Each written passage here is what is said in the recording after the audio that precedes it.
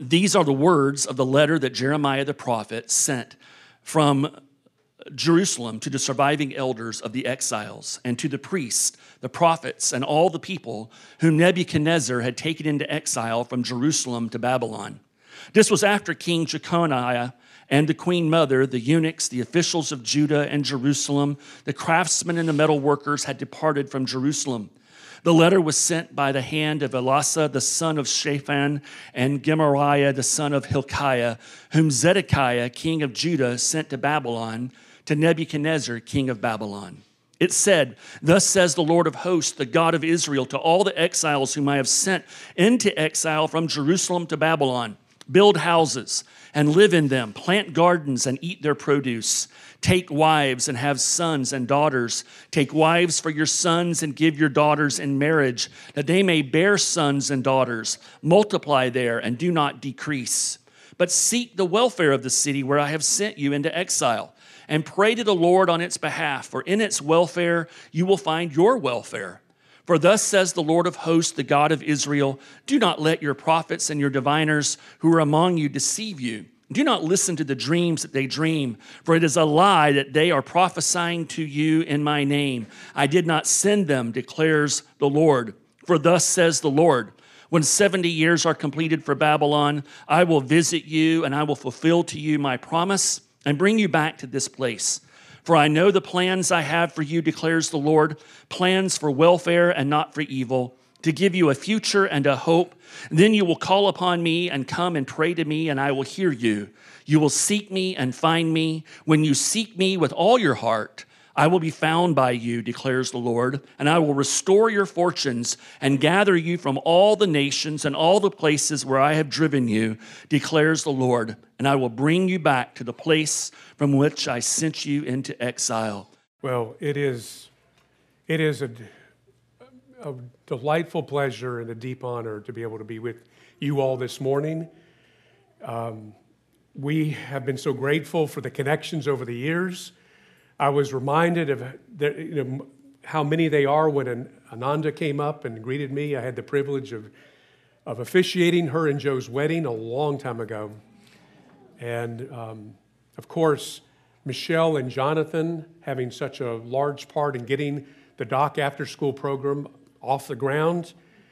Eric Miller continues to keep the Wi-Fi going, which means an awful lot to my wife right now. I mean, and just through the years, the many expressions of support for Neighbor Up Brevard and its various expressions in the Booker T. Washington community as well as in Palm Bay. So as Jerry gave that incredible introduction, I do have to say that fishing with Jerry has really been incredible. Just when I feel that life is a little too heavy on my shoulders, somehow Jerry seems to reach out. We get together, go fishing. We have lots of laughs. Occasionally, we score big on fish, like these mahi. Yeah, you knew I was going to show that picture this morning. That was just this past spring. We had waited a long time for that kind of day. But even if we only catch a little snapper, Jerry makes it memorable. Yeah. No.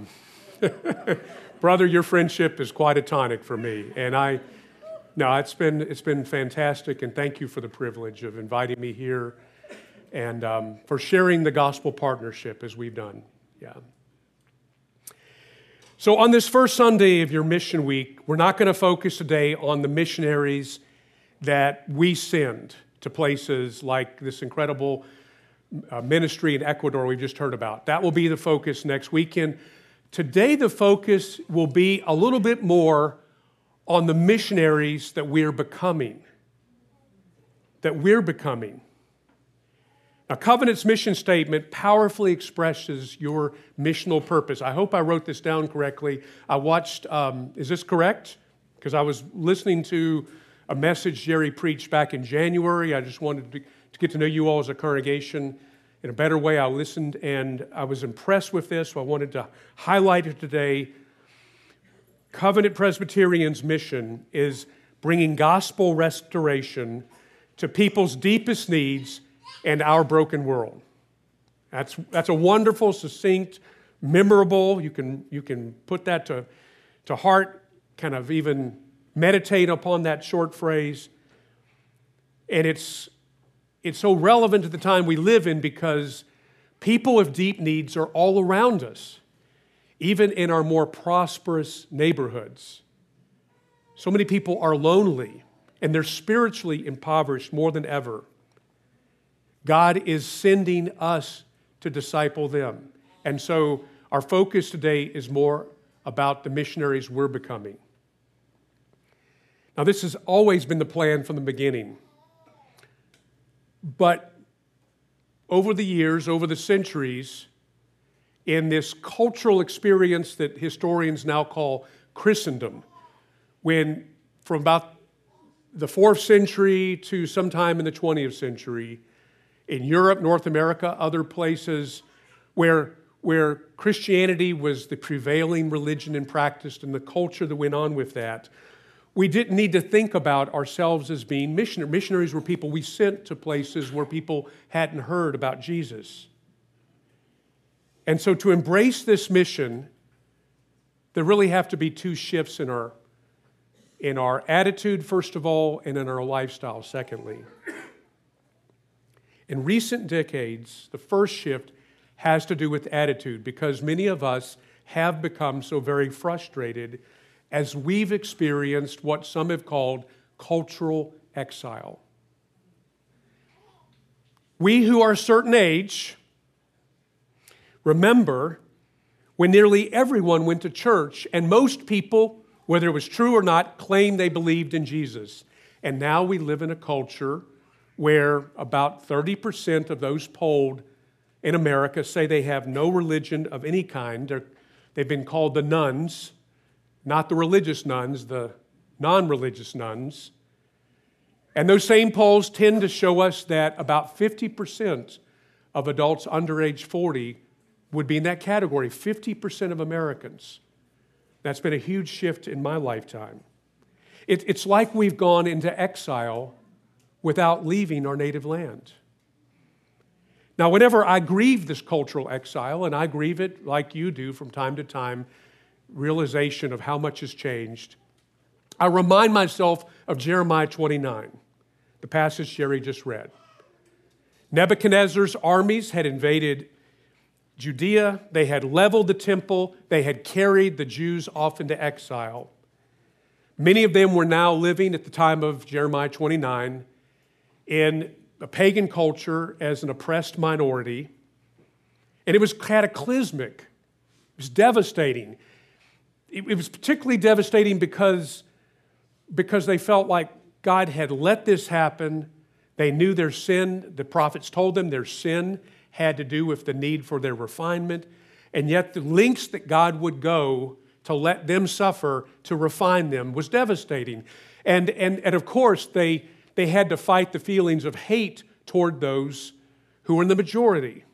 Psalm 137 powerfully expresses their rage at times, the grief that then became rage. It starts off with grief.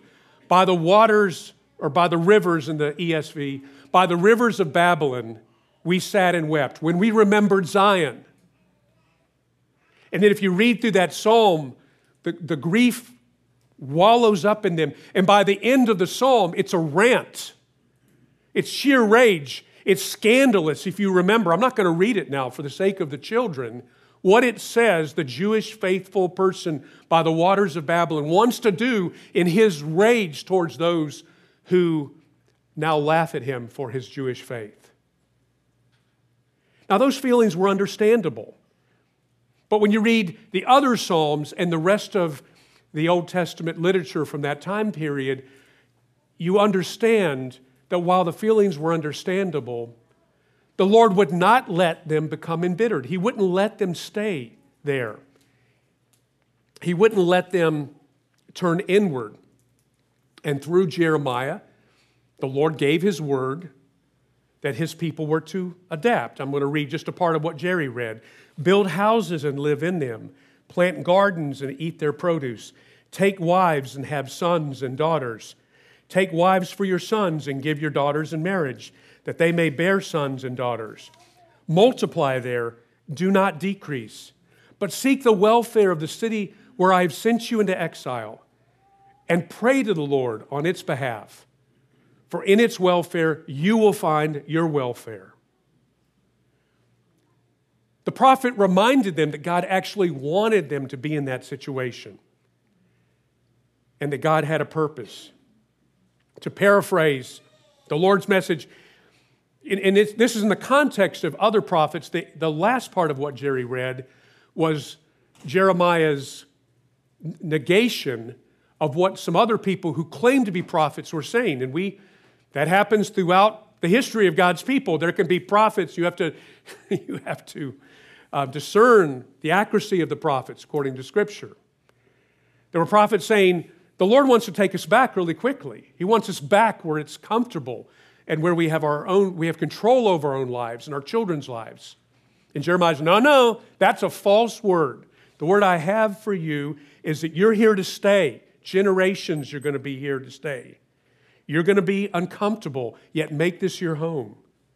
You're going to be persecuted at times, but I want my people to seek the peace and the prosperity of this city.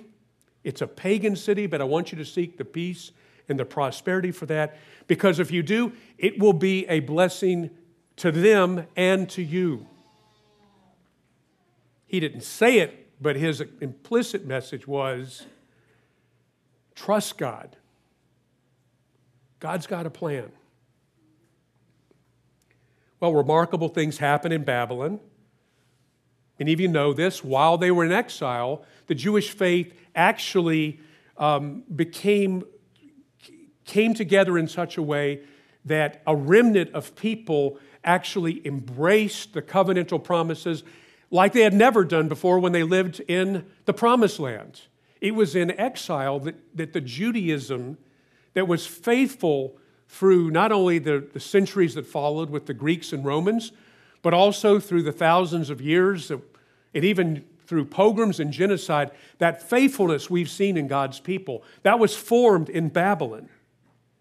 Babylon in its successor empire, Persia, yielded thousands of Daniels, thousands of Esthers, as the Lord refined his people.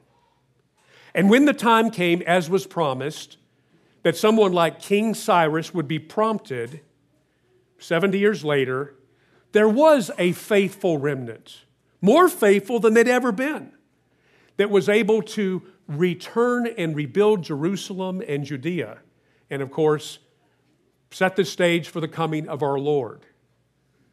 But there's another dimension to this saga that a lot of Bible scholars haven't talked about enough, and I wasn't even that aware of until my work at RTS, and that is, not all the Jews returned from Mesopotamia. Scholars are not even sure that the majority returned. We hear about the ones that did and the heroics, and including Nehemiah, but many stayed in Mesopotamia. Until the present day, there are Jewish communities that go back to this time. And in the centuries that followed, the Greek conquerors and the Roman conquerors scattered Jewish families far and wide, so that not only in Mesopotamia, what we now call Iraq and Iran, but also in Egypt, North Africa, Asia, Europe, all across the lands of the various empires, there were Jewish communities living out what it means to be a covenant people. And by the time of Jesus, Judaism was a diaspora religion and culture, minority status. And you might think, well, how's God at work? It's not really gotten any better. They never really, even when they return to their homeland, they still live under pagan oppressors. But God was at work. Isaiah heard and proclaimed God's larger purposes. Isaiah 49:6. It is too small a thing for you to be my servant, to restore the tribes of Jacob, and to bring back those of Israel I have kept. That's too small a thing. I will also make you a light to the Gentiles, that my salvation may reach to the ends of the earth. God had a plan, and it came to be known as the Gentile mission.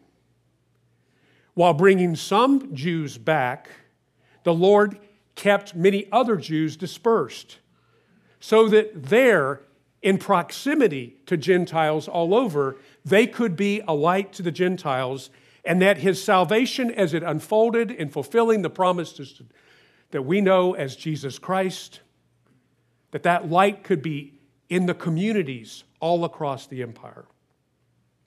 So here's how that Gentile mission played out. By the time of Jesus, synagogues dotted the empire. Those synagogues not only hosted Jews, but those synagogues often hosted previously Gentiles who previously worshipped idols, those who were raised in the culture of paganism. These former pagan idol worshipers who chose to attend the synagogue with Jewish people in these places all over. And in some places, we're told there were more of them than there were the Jews. They had become disillusioned with the pagan gods. They came to understand, as I think people can still come to understand, that these alternative spiritualities that are merely an expression of human appetites and human visions of grandeur are in fact like a cosmic soap opera. They came to understand that these so-called religions were simply human projections of how to oppress people and get your needs met. That they were fake, they were false, they were disillusioned. And so, they came to the synagogues to learn about this courageous people who had actually thrived in being a minority, who were faithful to their God, who seemed to believe this stuff. And they talked about a God of truth and beauty and love and justice. And particularly if there were people who were on the bad end of the cultural pyramid, the bottom of the cultural pyramid, they were intrigued with a God, as we were singing this morning, who's a liberator, who breaks chains, who brings justice to earth, who has a plan for the welfare of every human being. And that's still so intriguing, particularly when people have been immersed in paganism and then they recognize how empty it is. There were so many of those people. Now, some of these pagans converted to Judaism, but that, of course, very costly, not only because the men had to submit to circumcision, but of course, it led to full break with their families often. And so many of these Gentiles worshiped as Jews and yet didn't fully convert, and they were called God-fearers. You remember in the New Testament, we have people like Lydia and Cornelius and so many others that are just named God-fearers, Gentiles who were drawn to Judaism. So let's fast forward now to the day of Pentecost. The Spirit has filled that small band of disciples with power. The risen Lord now lives, though he has ascended into heaven, the risen Lord lives powerfully in the lives of the people who've embraced him as their Messiah and Lord. They start gathering in communities, the explosion of Pentecost, seeding the beginning of the evangelization of the Roman Empire. They literally obey the Lord's command, go and make disciples of all nations. So some of them, the leaders who were sent and supported by communities, they went to cities all over the Roman Empire. Now, when they went, Paul, Silas, Barnabas, others of these apostles, when they went into a Greco-Roman city, where did they first go to proclaim the good news of Jesus? The synagogues. They went to the synagogues. That's their pattern. Part of it was God had told them the Jewish people should hear that their Messiah has come. But the Lord knew there was another practical thing, and that is that not only that Jewish remnant, but also those God-fearers would hear in the synagogue about the way that God's promises to Israel had been made complete in Jesus in a way that would ultimately unite different cultures in the worship of one God. Now, why were there synagogues conveniently located all over the Roman Empire? Why were they there? Because God providently used the Jewish exile to spawn hundreds, thousands of covenantal outposts. In other words, the Lord had set the table. In each synagogue, a portion of Jews and God-fearing Gentiles welcomed the news that Jesus was their long-awaited Messiah and the risen Lord. And from these synagogues, house churches sprung up all over the Roman Empire. Now can you see why I'm recalling all this ancient history? Because it's such relevant news for where we are. With prayerful, hopeful vision, I think we can see divine purpose in our contemporary cultural exile. As we do the work of grieving Christendom's death and being frustrated and sad and sometimes angry because of the ways that some of what we think of as true are no longer recognized or affirmed in our culture, let's also embrace the Lord's purpose. The Lord wants to refine us, and the Lord wants to send us to reflect His light to the Gentiles among us. So it's worth asking, what do the Gentiles see when they see us? Do they see people who bear the fruit of the Spirit? Do they see people who are full of love, joy, peace, patience, kindness, gentleness, self-control? Do they see that fruit? If they don't see that fruit in the remnant of God's people in this culture, then let us ask God to refine us and to make us more like our gracious Lord. If they don't see that. And let's invite the Spirit to change our attitudes. Rather than resentment, let's welcome refinement. And it's also worth asking, where will the Gentiles among us see evidence of Jesus? Where will they see that? When Nathanael questioned his friend's claim that Jesus was the Messiah, Philip said, "Come and see."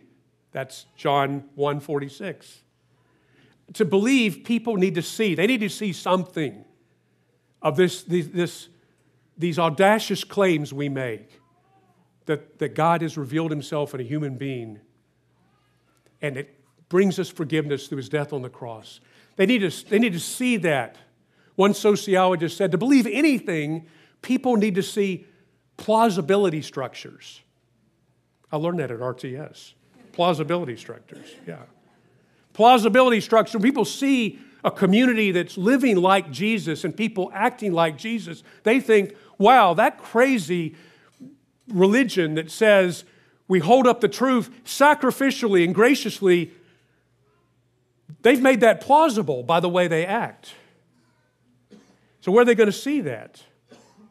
Where can you invite people to come and see? Well, you certainly can invite them to come and see that here, wherever you gather, the Covenant Church family. You certainly will want to invite them to come and see this new chapter of your life when you move into that campus being built. You'll certainly want to. The problem is, and you know this, that so many of the Gentiles will not come and see. They will not come and see institutional expressions of church. They think they've seen it. We think, maybe you haven't. But many of them won't come and see. And that's why I want to highlight the second shift that I think is so important.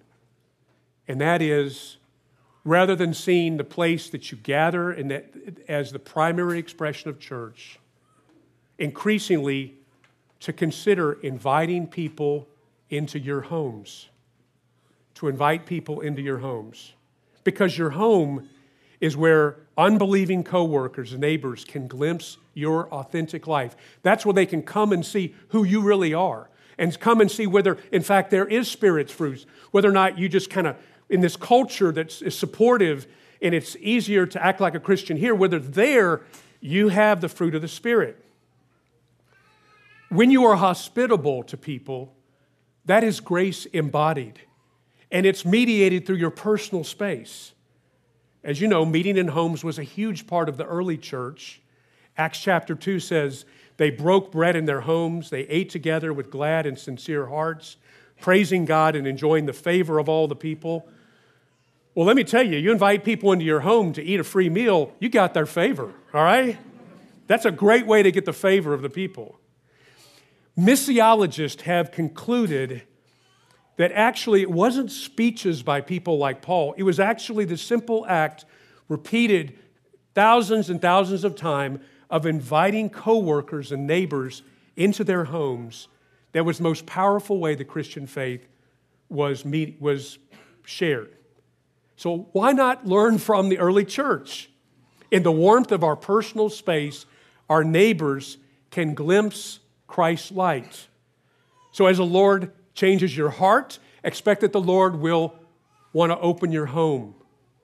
That's the second shift, which is so badly needed in this post-Christian era.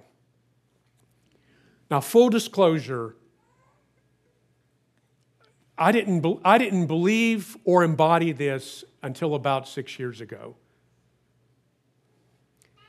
I didn't let Jesus have the lordship of my home until well along in life.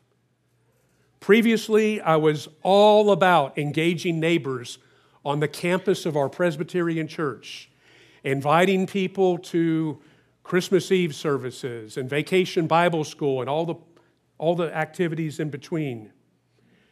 But our home, for me, our home was a haven. I needed it to be a haven because I gave so much, at the corporate expression of our church. Other than a once-a-year Christmas party for officers and other leaders in the church, and our daughter's birthday parties, I was inhospitable. Hate to give you such a graphic image, but I think you'll understand. I did a lot of yard work in one period, and I realized about myself that as I was planting lots of bushes in the front yard, when people walking dogs would walk by, I would deliberately turn and give them the backside. Is that on camera? Give them the backside treatment. I literally did that because I just didn't have the energy or interest in engaging them. So partly because of graduate work I was doing, isn't it interesting how Presbyterians have to study something to change? Well, anyway, partly that, and partly because I was seeing that the programmatic stuff in my former congregation didn't have the same impact. It wasn't working as well as it had worked back in the 90s and early 2000s. Partly I'd realized that I needed to make a shift. And at the same time, Lynn and I had made a personal decision while I was at my Satellite Beach campus to move from Satellite Beach and build a house right on the edge of the Booker T. Washington neighborhood. Part of it was supporting Lynn's call. Part of it is I was talking about how we need to go where God sends us, and I felt I wanted to support Lynn by living in the neighborhood. She had gone across the causeway, to provide hope with her colleagues for so long. And so God led us to a lot where we built a house on a street where Habitat later built 14 houses. And it's been the coolest thing. We've just enjoyed it so much. And in that new house, we started making a shift in our lifestyle. And we began to prayer walk. We've been able to invite neighbors, first of all, just small numbers of them over to eat. And then there was a completely unexpected change. I ended up leaving my Presbyterian congregation. And as Jerry said, I started a missional network called Church in the Wild. And we're small, but we meet in homes. We have ministries in breweries, and we meet at parks. Now some weeks I spend as much time in house preparation as I do in sermon preparation. I have to take Romans 12:13 to heart. Practice hospitality. Because I need a lot of practice. Now, your situation is surely different from mine. Nevertheless, let me encourage you to spend some time praying over whether the Lord is truly the Lord of your house. Mission starts in the home. It was always meant to be that way. So instead of living in sort of a Christian ghetto, pray about how you could welcome unbelievers into your life by opening your home. You might start with a meal or a barbecue once a month, inviting a few of your Christian friends, because it's good to have a handful of Christians who can do this together, even if they're in different congregations, to do this in the neighborhood, to seed this thing and to invite your non-Christian friends. Families with kids who play sports with your children, the new family on the block, maybe a few coworkers. In your prayer time, ask the Lord to put the names on your heart that you should invite. Ask the Lord to show you the way. By the way, Dave and Sandy Beckwith have been friends for years, and I asked them about this, and Sandy told me about 2 books that her women's Bible study has used and recommended. Rosiera's Butterfield's The Gospel Comes with a House Key. Jen Schmidt's Just Open the Door. And there's also that book that guy wrote, Build Hope, 40 Days with Nehemiah to Bless Your World. Copies in the lobby, right? So I want to close with a story that reveals how the Lord can harness your hospitality. This is sort of a tale from the wild, okay? So not long after we began our personal shift into living more hospitable lives, 4 of us who were Christians decided to hold a backyard barbecue on Memorial Day weekend. We had just moved there maybe a year before. We didn't know a lot of the neighbors, just some of the immediate neighbors. We thought, let's have a big deal barbecue. Let's invite a lot of people. So we printed up a little invite card, and we tried to think of all the things that would make it attractive. We jumped on Memorial Day weekend and thought, we asked, even though it was not Veterans Day, we celebrated the veterans in our midst. We just, whatever we could to be winsome to people that are like, why are these people inviting me to a barbecue? We went door to door inviting people to come. Now, some of the responses were very cool. Other people were very interested. On the street behind us lived this couple that we had seen before, but we hadn't gotten to know.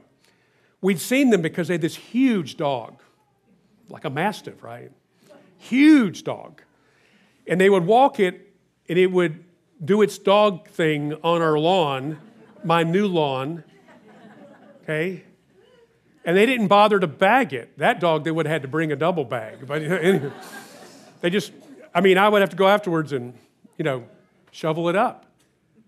And so when they opened the door, I said, oh, that couple, I recognize them. Actually, when we rung the doorbell, the big dog barked. It was like you could hear him fighting the dog, getting him in the cage, like, oh, we've really inconvenienced them. The door opens. The 2 of them are looking at us. We make the ask. Complete silence. Complete silence. And then he turns and looks at her and he says, brisket. Turns out they made a killer smoked brisket and proud of it. And they brought that brisket to our barbecue. They also came a little tipsy, but it was the beginning of a neat relationship. By the way, the only spirituality we introduced that day is we always have a prayer. And that always is just a very special moment. We invite people. We're going to pray for the food, but is there anybody we can pray for? And sometimes the requests have gone on for a long. You feel like you're in church. So that's all we were doing at that point. And they came to those meals. And then one night we were surprised by the doorbell. We answered it, and as soon as we opened the door, tears running down their faces, they told us the news that he had inoperable cancer. They wanted to tell their friends who knew Jesus. They wanted to tell people of prayer, and they knew some people of prayer. And so in the months that followed, we began to introduce more Bible teaching into the gatherings. We began to form more of a community. I wouldn't call it a fully functioning church and a home, but it was definitely a missional community. And this couple renewed their commitment to Christ, and within a year, we celebrated his resurrection. Now, I'm not standing up here to promise you that if you open your home, that it'll be easy or there'll be a lot of dramatic conversion stories. You know that. But, I'll just say, for disclosure, we've had our share of disappointments. I mean, church people can disappoint you, right? Pagan people can disappoint you even more. I'll tell you that, all right?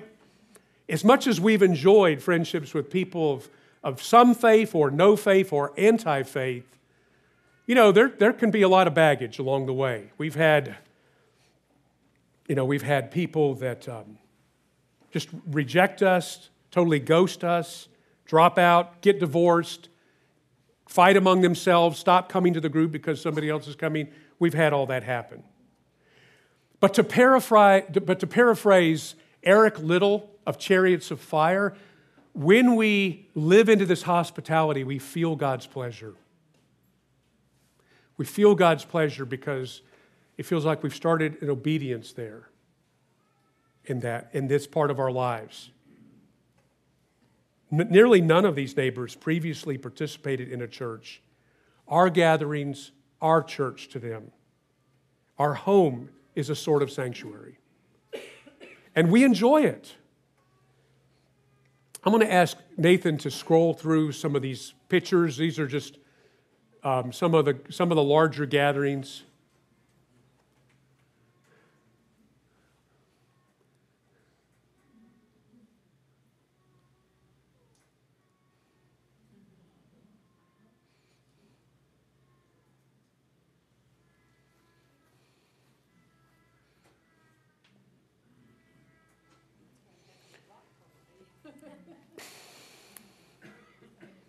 Mission starts in the home.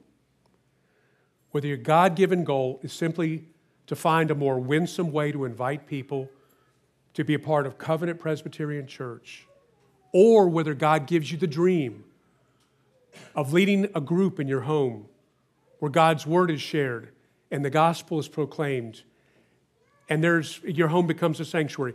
Whether your dream is simply to invite people from Covenant or God gives you a larger dream, the greatest thing you can do is to open your home because the Lord wants to refine you into a disciple who practices hospitality. And I really believe that in this season of cultural exile, there is no better way for us to let the light of Christ reflect from our faces. Let's pray together. Gracious and glorious God, Heavenly Father, we thank you for giving us this message of truth and grace that has given us joy and hope and new priorities. We also thank you for the legacy of church in all its various forms that has been faithful to share the good news. And even in the myriad of sins that we confess from the way that the Christian faith was practiced sometimes in the years past, mixed with ugly parts of culture, we also, God, are just grateful for the faithfulness and your faithfulness most of all. We ask that for this congregation in this seminal chapter of its life, of being on this journey of meeting in this public school, and in its anticipation of the new life and the new location and the new surroundings, that there would also be a recognition for this congregation that the men and women and the children, that those folks are not going back to a world where they pretend that the Christian faith is mainly practiced on the campus and the gospel is mainly shared there. Ask that you raise up leaders here and awaken people to begin to have conversations on how these next years at Covenant Presbyterian Church can not only be a church planting season, but also to be a home opening season. And we pray in Jesus' name. Amen.